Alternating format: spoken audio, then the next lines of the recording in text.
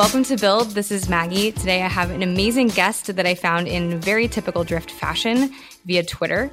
John Cutler has a long career in product at places like Zendesk and Pendo and is now a product evangelist at Amplitude.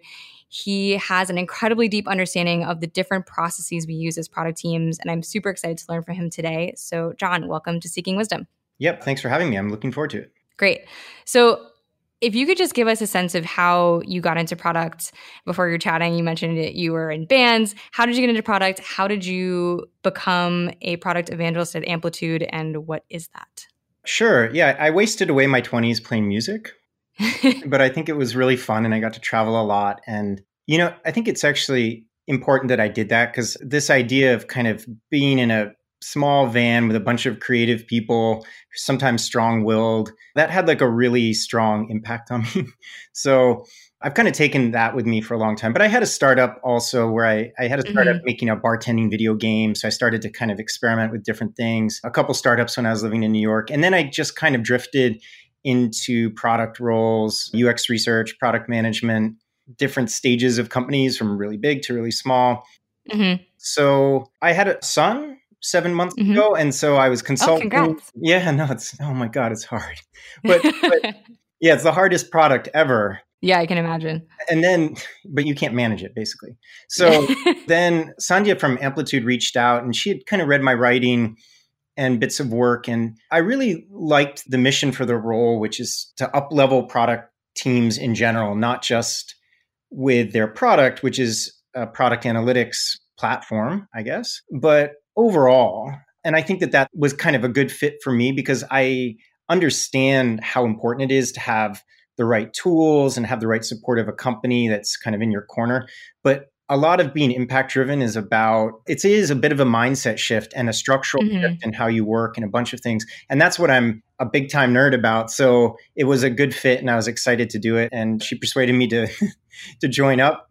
And I've been enjoying it so far. So that's where I'm at now.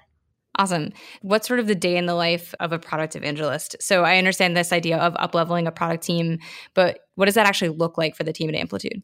That's a great question. I'm not 100% comfortable with the evangelist part of it too, because I feel but it is kind of what they're called at the moment. We can't find a better word, maybe advocate or something. But a day in the life is me writing, me meeting with prospects and customers, me keeping a finger on the pulse of where kind of modern product development or product management is at the moment. So I can, work with people, doing workshops. Actually, the workshops are a great example of like a dream come true in the sense that we do these for prospects and for customers, for anyone really. So it's an opportunity to kind of keep my finger on the pulse of everything that's going on in product, which is kind of a dream. So that's a, day or week in the life. Okay. Writing content, working, doing learning stuff, and then also actually helping internally kind of up-level people in their perception. A lot of sales folks or customer success folks or customer service folks, they're really passionate about, but they haven't sat in the shoes of a product manager or a dev manager. They haven't sat in those shoes. So a lot of it's actually building empathy internally for the plight of product managers. Right. And how they make decisions and why that feature that's so critical may or may not be getting built. Oh, yeah. That's a lot of it. Yeah. Okay. So that's a great segue because I think the thing that brought us together was the series of tweets that you had a couple of weeks ago or a couple of days ago that had these amazing GIFs that describe different ways that feature or projects might move through a product team in terms of the status. So, ready to do, in progress, done, and this idea of a pull system versus some other systems. So can you describe sort of without visuals exactly what that pull system is that you tweeted about and sort of how that came to be and where that came from? Sure. The idea of pull systems is part and parcel to lean product development. And the whole idea is limiting work in progress. And another way of saying that is kind of limiting inventory. So if you think of a traditional production process, inventory is waste. You're actually kind of pulling from the customer order. The product analogy would be like any idea sitting in a backlog is inventory. It's aging. You're learning new stuff about it. You could also view it as an option. And so in knowledge work, I think it's important to mention, having a huge backlog of stuff means having a lot of options potentially. So how that inventory depreciates is another question. But the whole idea of a pull system really goes back to lean and lean product development. Specifically for that tweet thread, I think maybe a story is a good way to describe what I'm talking about. And maybe even thinking about your personal life. Like, I have a lot of projects around the house that I'm sort of dripping away at, right? Like, I'm doing a little bit of it. And then I have this great idea for a podcast or writing a blog post, or, oh, I have to do this new thing, or, I've been trying to work on this book. Well, oh, I've got to write this other thing. All of that is kind of sitting in my head. Right. And a pull system has a number of components. One is this limiting of work in progress. So, if your team was blocked, for example, by something, instead of pulling in new work, kind of waiting and wondering whether that thing would get worked out, you'd actually swarm on that problem and unblock that problem, right? You wouldn't take on more work. So that's one little element of a pull system. A more philosophical element is this idea of the customer has a need, which creates a kind of spot, and you're pulling work in to meet that need, and only that amount of work, right? Not extra work. And this is especially hard for startups that are growing rapidly because they feel that because they've got everyone there, that they have to build a ton. Right. And, one view of this is, well, you're never going to have enough people. You're never going to be able to build enough. So you might as well keep everyone super, super busy. In a flow-based system or pull-based system, the goal is not to keep everyone busy. The goal is to fill these customer needs and to limit your work in progress and create flow. Hopefully that made some sense. Yeah.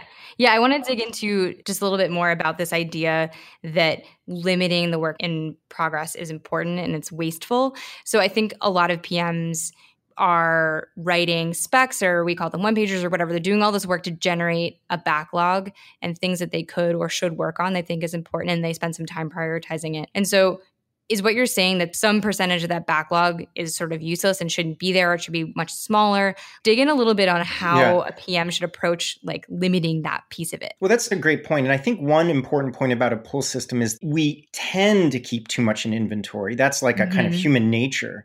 But there is an optimal point of inventory, right? So a great example of this is like if your team is moving through one particular goal between every 10 and 30 days, it doesn't make sense really to do a lot of documentation or a lot of research on the 15th thing in line. In fact, that's probably wasteful research. And what tends to happen in an organization that doesn't really think about work in progress limits is everyone is so busy that nothing gets done. And when nothing gets done, the only thing that the quote unquote idea people or research people or whoever business people have is to dream up more work to do. Right. So they dream up more work to do. Things are not moving. And then you have to start prioritizing silver bullets, which keep people even busier and less gets done except for the silver bullets. And then there's just becomes this sort of wicked cycle of not really focusing on what's important. The goal is not the output of features. The goal is the velocity of learning and the velocity of value creation. And I think that if you take that mindset and if you understand that, you are able to be a lot more strategic and effective as a product manager. Granted, you're going to have people push back on you because for a lot of people, their only perception of effectiveness is output. Right. And so you have to juggle that. Right. That was going to be my next question, which is, okay, this sounds really great, but then when as a PM, you're supposed to be telling other teams what you're working on and what you got through, how does that change how a PM measures their own value and what they're contributing to an organization if they can't say, well, we shipped these 10 features? And I think this is actually a great question. At Amplitude, we follow this sort of North Star metric framework, right? So in North Star framework, like for us, it's weekly querying users, not just weekly active users, it's sort of weekly querying users. That's what's really important to us because it demonstrates that people are getting value out of our product. And from that are a number of input metrics. Like there's a number of things that we believe contribute to that North Star. We align teams around moving those particular metrics with sort of missions of things that they're doing. So I think that a lot of this transition for product managers comes from reframing how you talk about the missions of your teams, right? Okay. Instead of our goal is to ship this feature, it's more like our goal is to make this, for lack of a better word, persona awesome at blank, right?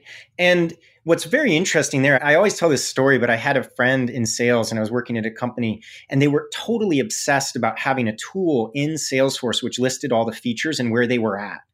And this caused a ton of planning inventory in the company, a ton of dependencies. Things were kind of grinding to a halt. There was a web of promises that no one could keep. And basically, over time, the product team just demonstrated that it could create outcomes.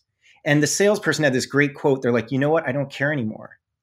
Like, I sell what we've done in the last year and people's mouth drops. And they're like, oh, wow, you guys keep innovating. I don't need to future sell anything. Especially in software as a service, it's a relationship you're building with the company. They're hiring you to innovate on their behalf. So, this whole idea, like, granted, features can help sell your product against a competitive product.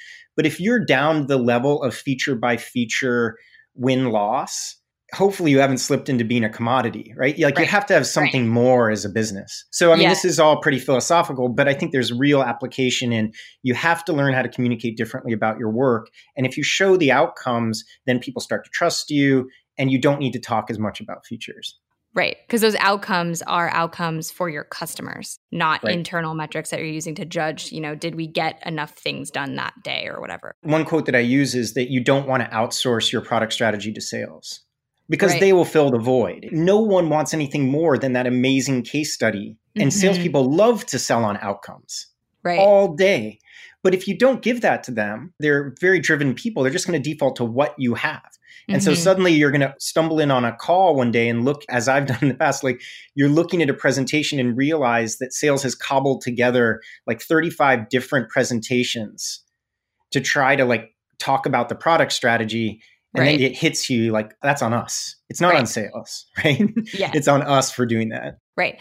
Okay. I want to get into this idea of outcomes in a second. But before we move to that part, still on this idea of the pull system, making sure that you're outlining and creating a story or a narrative or a mission. What does that look like for a day-to-day of a PM? Because I think it makes sense when you're thinking about, okay, for this quarter or this month, this is the mission that we're driving to. We're planting our flag here and we're going to make this outcome possible for a customer. But then when you're in the day-to-day, what is this specific project that they're working on? How do you bring that even down to that level? I'm huge on coherence. I have this game that I call 1 to 3. Which is go from 1 to 3 hours to 1 to 3 days to 1 to 3 weeks to 1 to 3 months, 1 to 3 quarters, 1 to 3 years, and 1 to 3 decades. Every company is a combination of nested bets within those ranges, right? Okay. And so you should be able to go from the thing that the person is going to take 1 to 3 hours on and be able to go and say to them, how does this fit into our 1 to 3 decade bets? And they should be able to walk that tree. Right? They should be able to go up to doing that particular thing. And this is a huge deal. I wrote a post called Beyond Outcomes Over Outputs because people take a super simplistic view of this. They think it's this binary thing that you're going to do one or the other. The reality is that like every problem is a nested solution to a higher level problem. So you will need output. To learn, you will need output. You will need to ship something, right? Yeah. Many times, right? Yeah. You will, or, for some learning, you will need to. And so the day to day is still about getting stuff done. You're going to have to draw a little box around that work. The difference is that you're always holding that coherence there. So for day to day, it would mean, let's say you're doing Scrum and you do some kind of demo weekly. The PM will take a step back and say, okay, I just want us to look at the big picture again. Right? How is this tying in at a minimum to your 1 to 3 month work? Right. And I find that the most passionate people on the teams, they need that information because a great example is someone says, oh, we're moving up into the enterprise. That's actually a solution to a higher level problem. So the really savvy person on your team is going to be like, why? Right. Why? Why do we need to move into the enterprise? Are there not enough SMBs left to do well? Like, why aren't we moving into the startups that are going to become enterprises? So any savvy person on the team who's done this will see immediately through any attempt to create like a false definitive problem. Right. So I think that once you embrace that on your team and you don't try to hide that or gloss that over, then it ties in this question of what you do in the day-to-day. And I think that that's essential. Yeah. And then with the subtext being, if you can't tie those things together, then you probably shouldn't be doing that thing that you're talking about. Yeah, probably. Yeah. It's funny because I wrote a post for Amplitude recently about experimentation. And I think experimentation sometimes is actually used as a trust proxy. It's kind of like, okay, guys, let's just run an experiment. Let's go. Let's run an experiment. Let's just do this, right? It's kind of like, trust me. Let's just keep moving. Let's keep doing this. They're not really running. There's no like spirit of learning. And then if you ask how many of your experiments have failed, they're like, oh, wait, they never fail. Right. So they use the experiment as the first step into building the thing that they want to build anyway. But because they started with an experiment, it's an excuse to get started without doing all that research. And I think that the reason why everyone hates MVPs, right? Because it's a ploy. It's a game. Right. Used to kind of get something minimal out the door. It's actually supposed to be a learning tool. And I think that savvy developers and savvy UX see through this. They're sitting there with an associate PM who's been assigned to their team, and they're talking about the PM, and these other people have been around the block a lot, and they're just like, oh, just, spare me. Yeah. Yeah. I think that that's really, really important because I like to talk in terms of bets. There's a Spotify thing called bets or DIBS, which is, data insight, beliefs, and bets. And I think that's right. I think that if we talk more clearly about them as bets and nested bets and things that we need to do to learn, it's actually more conducive to product because product is not science. Maybe we apply science in product, but it's a game. I mean, you're an athlete, that it's a game. This is a sport in some way, right? Yeah, absolutely. It's maybe a team sport, but so anyway, you get the idea. I think that there's something to be said there about reframing how we think about this stuff. Okay. Yeah. So I have one last question on this idea of the pull system, and outcomes in general, which is dates are really important. And I think especially you mentioned moving up into the enterprise. As you move up into the enterprise and you have larger customers, you do have to do more communicating around when things will be done and when things will change. And there's some sense of, giving your customers an idea of when things will happen. And with the pull system, how do you manage to those dates? Do you at all? Yeah, that's a great question. Obviously people use Lean to hit dates. Toyota hit dates. Yep. And the point is, and actually this is a really interesting thing. It's kind of counterintuitive. The way to be able to hit dates is to be able to work in small batches and have a lot of flow and have a lot of options with how you're working. Yep. Right. So this idea that you need to get good at hitting those dates, you almost counterintuitively shouldn't be worrying as much about those dates. I mean, they're going to sit there hanging over your head no matter what you do. Right. Right. I'm really into being very customer centric about this. And there's totally domains where dates matter and giving them a sense. I also know how powerful it is when you have a pull flow-based system involved that you can look at any reference piece of work and be like, stuff generally takes 45 to 60 days. Right. That's it. And we know, you draw a histogram, we know. And in fact, if you hit those types of ranges, if you're able to consistently say to customers, yep, that's in the next quarter, what you'll find is you build the trust with customers. They're like, oh, we didn't need an exact date anyway. Right. We just needed to know generally, especially in software as a service, when you're going to be getting that. The other thing that's important is that there is this perception that unless you give a date, people are going to get lazy and are going to take forever and they're not going to do it. And that's where teams should invite forcing functions into their work to help kind of keep them honest with where it's going. But it's an invitation. It's not an imposition, right? So as a team, you would say something like, you know what, any kind of story or mission that seems to just feel like it's going to take more than a month, we should break down. Right. Or if anything has been hanging out in the pull system for more than 14 days, that's an immediate retrospective. Or, any number of things. So it doesn't preclude you using any number of techniques to make sure that you're de-risking and you're creating small batches. Right. So I don't know, hopefully that answers your question, but to counterintuitively, to be able to do that, you need to practice. And that's what you need to do. Yeah, absolutely. Well, I think one of the things that I try to do is understand, how do we go from, that really awesome looking GIF that seems super simple and like a magic bullet for how to do product and actually pull it back and, look at it inside of an org and say, okay, what does this really mean? Because I think it's sort of easy to read a Medium article or something and say, oh yeah, that sounds like a great idea. But then you sit down to do your work and then you're faced with that question of, okay, well, I want to have a pull system, but I still have to hit that deadline. So it's really helpful to hear that those things aren't in conflict, like you mentioned. Just quick thing to that. And one of those GIFs shows what Scrum was supposed to be. You have a sprint goal. That is your goal. And the whole team is aligned around that goal, not individuals with their own little mini backlogs, not keeping everyone busy. The team is aligned around making that sprint goal happen. And they don't even figure out all the stories ahead of time right in the beginning of the sprint. They do just enough to get started. And they have the absolute ability to, remove scope or do whatever's possible to try to get something that's potentially releasable by the end of that thing. And so this is often missed. And what happens is a push system in that sense is the team pushes a big batch of stories, and the only thing that equals success is getting all those stories done. That way, it was never designed to be like that. And that's kind of that teams are bludgeoned with that all the time. And it's not great that that happens. Because I mean, I think I read a little bit about how Drift does some work in this idea of like, releasing a product each month. I'm not sure if you're still doing that, but that forcing function is brilliant. Yeah. Provided that teams are trusted and have safety to reduce scope and keep quality and craft high. Yes. The worst thing that would happen is you drop all these balls and cut all these corners to be able to do what you said you were going to do every single month.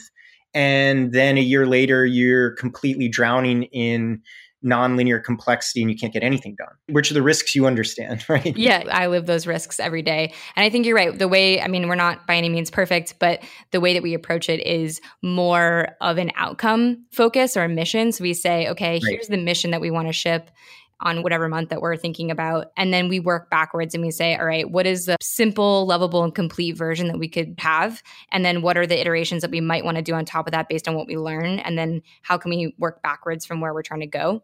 And it's the full team that's involved in that full process. So it's not just a PM in a corner doing the work, it's the whole team.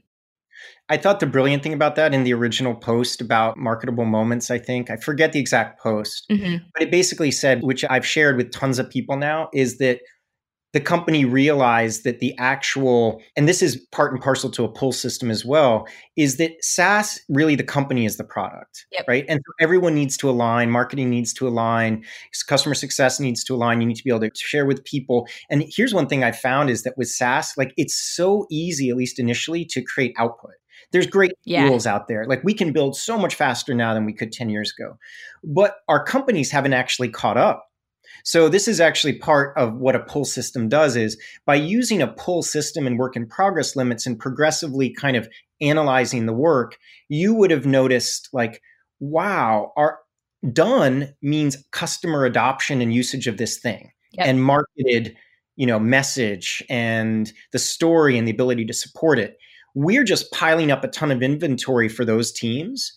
And they don't know what to do with it. So I thought that post was brilliant. It actually demonstrates a pull system in an amazing way.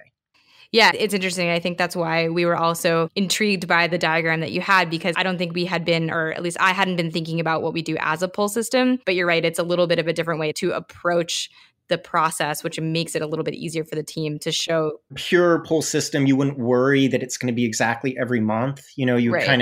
You'd be like, oh, this will take 20 days, or maybe at the moment customers can only absorb every 45 days. But I think that's a great point too, that this is not some like definitive thing. You can create a system which has elements of both. It's sort of fractal in some ways how you work. And one element of it can be, you can use the time box as a forcing function, but you could imagine your month goal backlog. You just decide to size them by 30 days.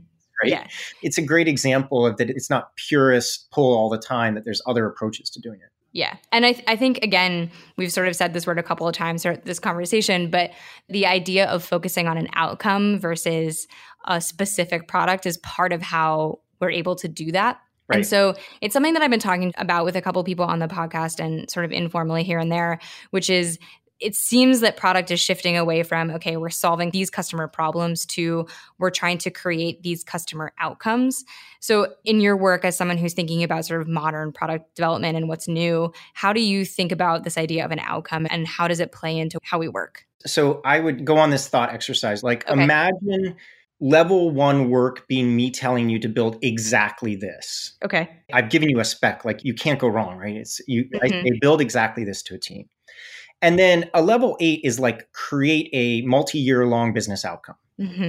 I think you bring up a good point why this discussion of outcomes gets kind of messy, because think about that spectrum and all the steps in between, right? There is something like, solve this customer problem, allow this customer to be able to do X, optimize this metric, create a short-term business outcome, solve a problem for this segment of customers, more open-ended. I've actually written about this and I can share a link, for folks for the podcast. But the idea there is that, again, this idea of problems being nested solutions to higher level problems, it is the same thing. The team that said before, like, we're going to solve this customer problem, that in itself is a totally valid outcome. Is it creating a business outcome? No, but can you link it to the business outcome? Yes. Right. When you think of this idea of nested bets, you would go something like, we need to make that button radius 3px. Why? Because we want this flow to be optimized. Why? Because we want accounts to be able to move quickly. Why? Because our, larger enterprise customers have large teams of accountants and they have tons of work, and to be able to sell into that, we need to make them efficient. Why? Because we need to go up market because there's only a limited number of small, medium-sized accountant firms, financial firms, and at a certain point, we need to go to that market. Otherwise, we're just going to be limiting our growth. Why? Because we believe that we need to change how small business finance works around the world. Yeah. I don't know, I'm like kind of making it up, but you get the idea, right? Yeah. Which ties back to the point you made earlier about being able to say 1 to 3 hours, all the way up to 3 years, 3 decades, being able to walk that line between what you're doing and where you're going. Yeah. And one important there, it's not about having a false sense of certainty. Mm-hmm. If you kind of know about Bayesian like belief maps or other things like that, like we're making money, or, you have investors and we have investors because people believe that there's an opportunity here. It's not certain by any stretch. And so the bets are linked by beliefs and assumptions, right? And so the mistake I think for a PM is to convey a false sense of certainty. If we don't go into here, this is not going to whatever. How many times do you say that and a year later you look back on them and be like, what were we stressing about then? Yeah. That's crazy that we were worried about that. And so I think part of it is I do this kind of belief mapping or assumption mapping exercise where each goal you break down the kind of because, you break down the by trying, you break down what you know, what you believe, and then the guardrails that you might want to create in trying to get that solution. So we have a goal, but we don't want to like cannibalize clicks from somewhere else or do something else. And the interesting thing is I've done this exercise with teams. You start at the main goal of the company, but it's 7 levels down before you get to what the teams are working on right now. Right. It's the problem I have with OKRs because there's no assumptions baked into OKRs. You give them to teams are said, get your OKRs done. You've got 62 business days per quarter to work, and you have to fit in 5 to 10 days of planning because there's this thing called OKRs. Right. It's kind of like every OKR, back to this idea of spectrums. It's like, well, it's not exactly a key result, but it influences this other thing, multiple things. What are the assumptions? Why is it important? And missing, I think, in a lot of goal setting frameworks, it's the belief map is not there. What the belief map does is allow you to call out those places of uncertainty or where you're making assumptions that you might want to test or think about as you're building. Totally. And that's where you want the engineering doing the 1 to 3 hour task to be like, it's been sitting in my mind that we keep thinking. A great example is allowing customization in your product.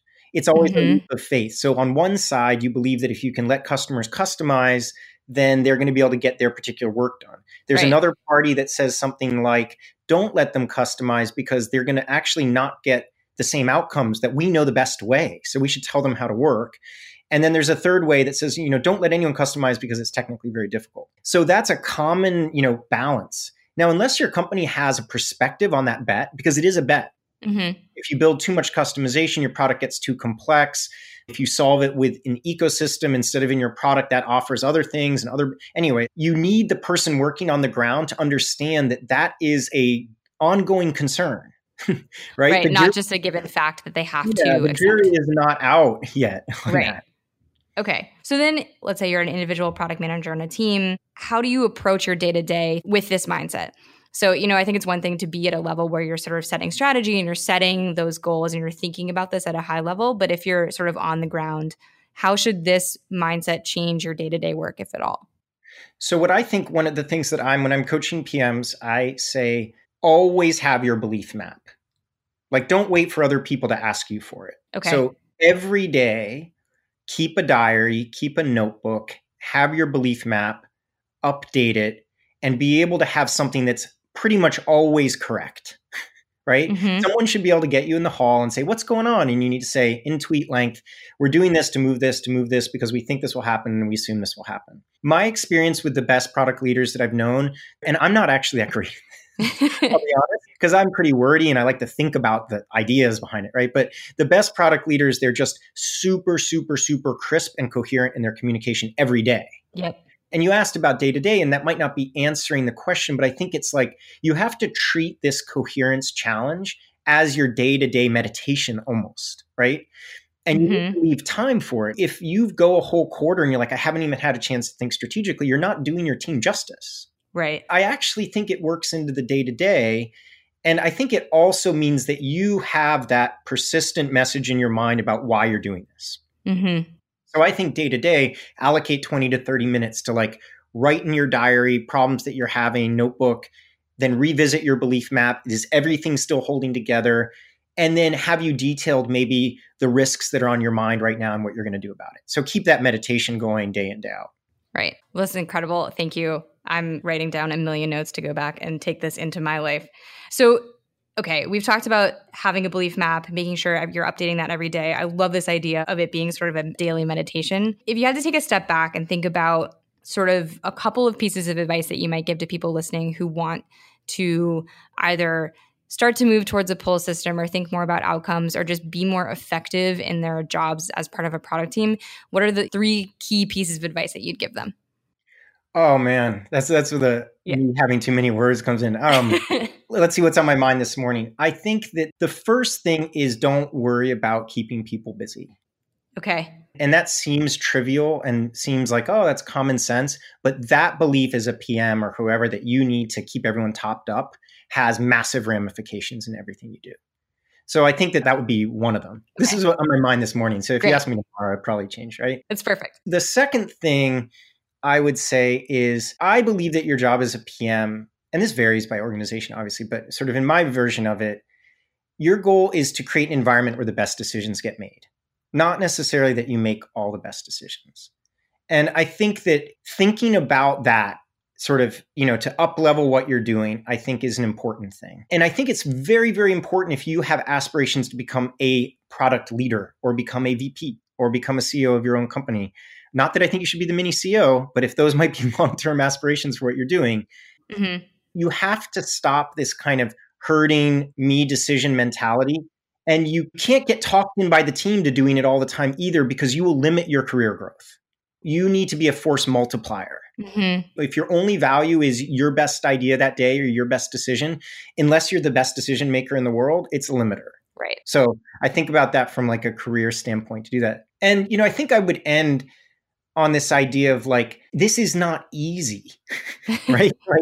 This whole idea that you somehow like walk into work one day and say, hey, we're going to take this outcome-driven approach. And that's what it is. I talked to a CEO the other day and they were talking about some of my blog posts and they said something like, John, you position it like all we need to do is walk in one day. It's really hard. You don't think I want outcomes? Right. You don't think I want to be able to talk about this all day? And I think that that's where the mindset of you need to kind of encourage your team to continuously improve and experiment in how you work, not just like the experiments you're running for your product. And then also that this is a progression, I think is another kind of North Star. Like you need to learn faster than your competitors and you need to convert that learning to value faster than your competitors. Right. And the people who will potentially disrupt your business. So that's your bar and you just need to keep moving where you are at. It's not going to happen all in one day. That would be my final bit today, but maybe I'll have 3 more tomorrow. Well, that's perfect. I love it. I think, again, I've definitely felt all 3 of these, so don't worry about keeping people busy. Definitely guilty of that in the past. This idea of making your goal to create an environment where other people are making amazing decisions, I have to think about that. I think that is an incredible statement and something that I think every PM needs to think about probably every day, because a lot of us, at least I'm guilty of getting impatient or frustrated and wanting to just make decisions just because let's move fast, let's get going. And then you're right, it's not easy. And I think especially as someone who's on a team and maybe not a product leader or not in charge, wanting to change can be especially difficult. And the idea that it's going to be a progression, you can experiment your way towards it is, I think, really powerful. I attract a lot of internal change agents on Twitter for some reason, because I am one. I am one too. Yeah. I'm not a VP or CEO or anything. So I've been in that role where you feel like you're getting frustrated. You feel like your org just doesn't get it. Like if you could just move beyond this thing, like everything would work out. And, over the years, I've realized that you're never seeing the full picture. It's never as easy as you think it is. Mm-hmm. It's that regular learning and regular kind of just sort of nailing it and getting better that helps you advance, not, I talked my whole organization into doing the Spotify model. Right. They didn't arrive at the Spotify model one day. It was a process, so you need to figure that out for your own company and figure that out for yourself too. Awesome. Well, thanks, John. I really appreciate you coming on the podcast and giving us all of the wisdom on how we can do better.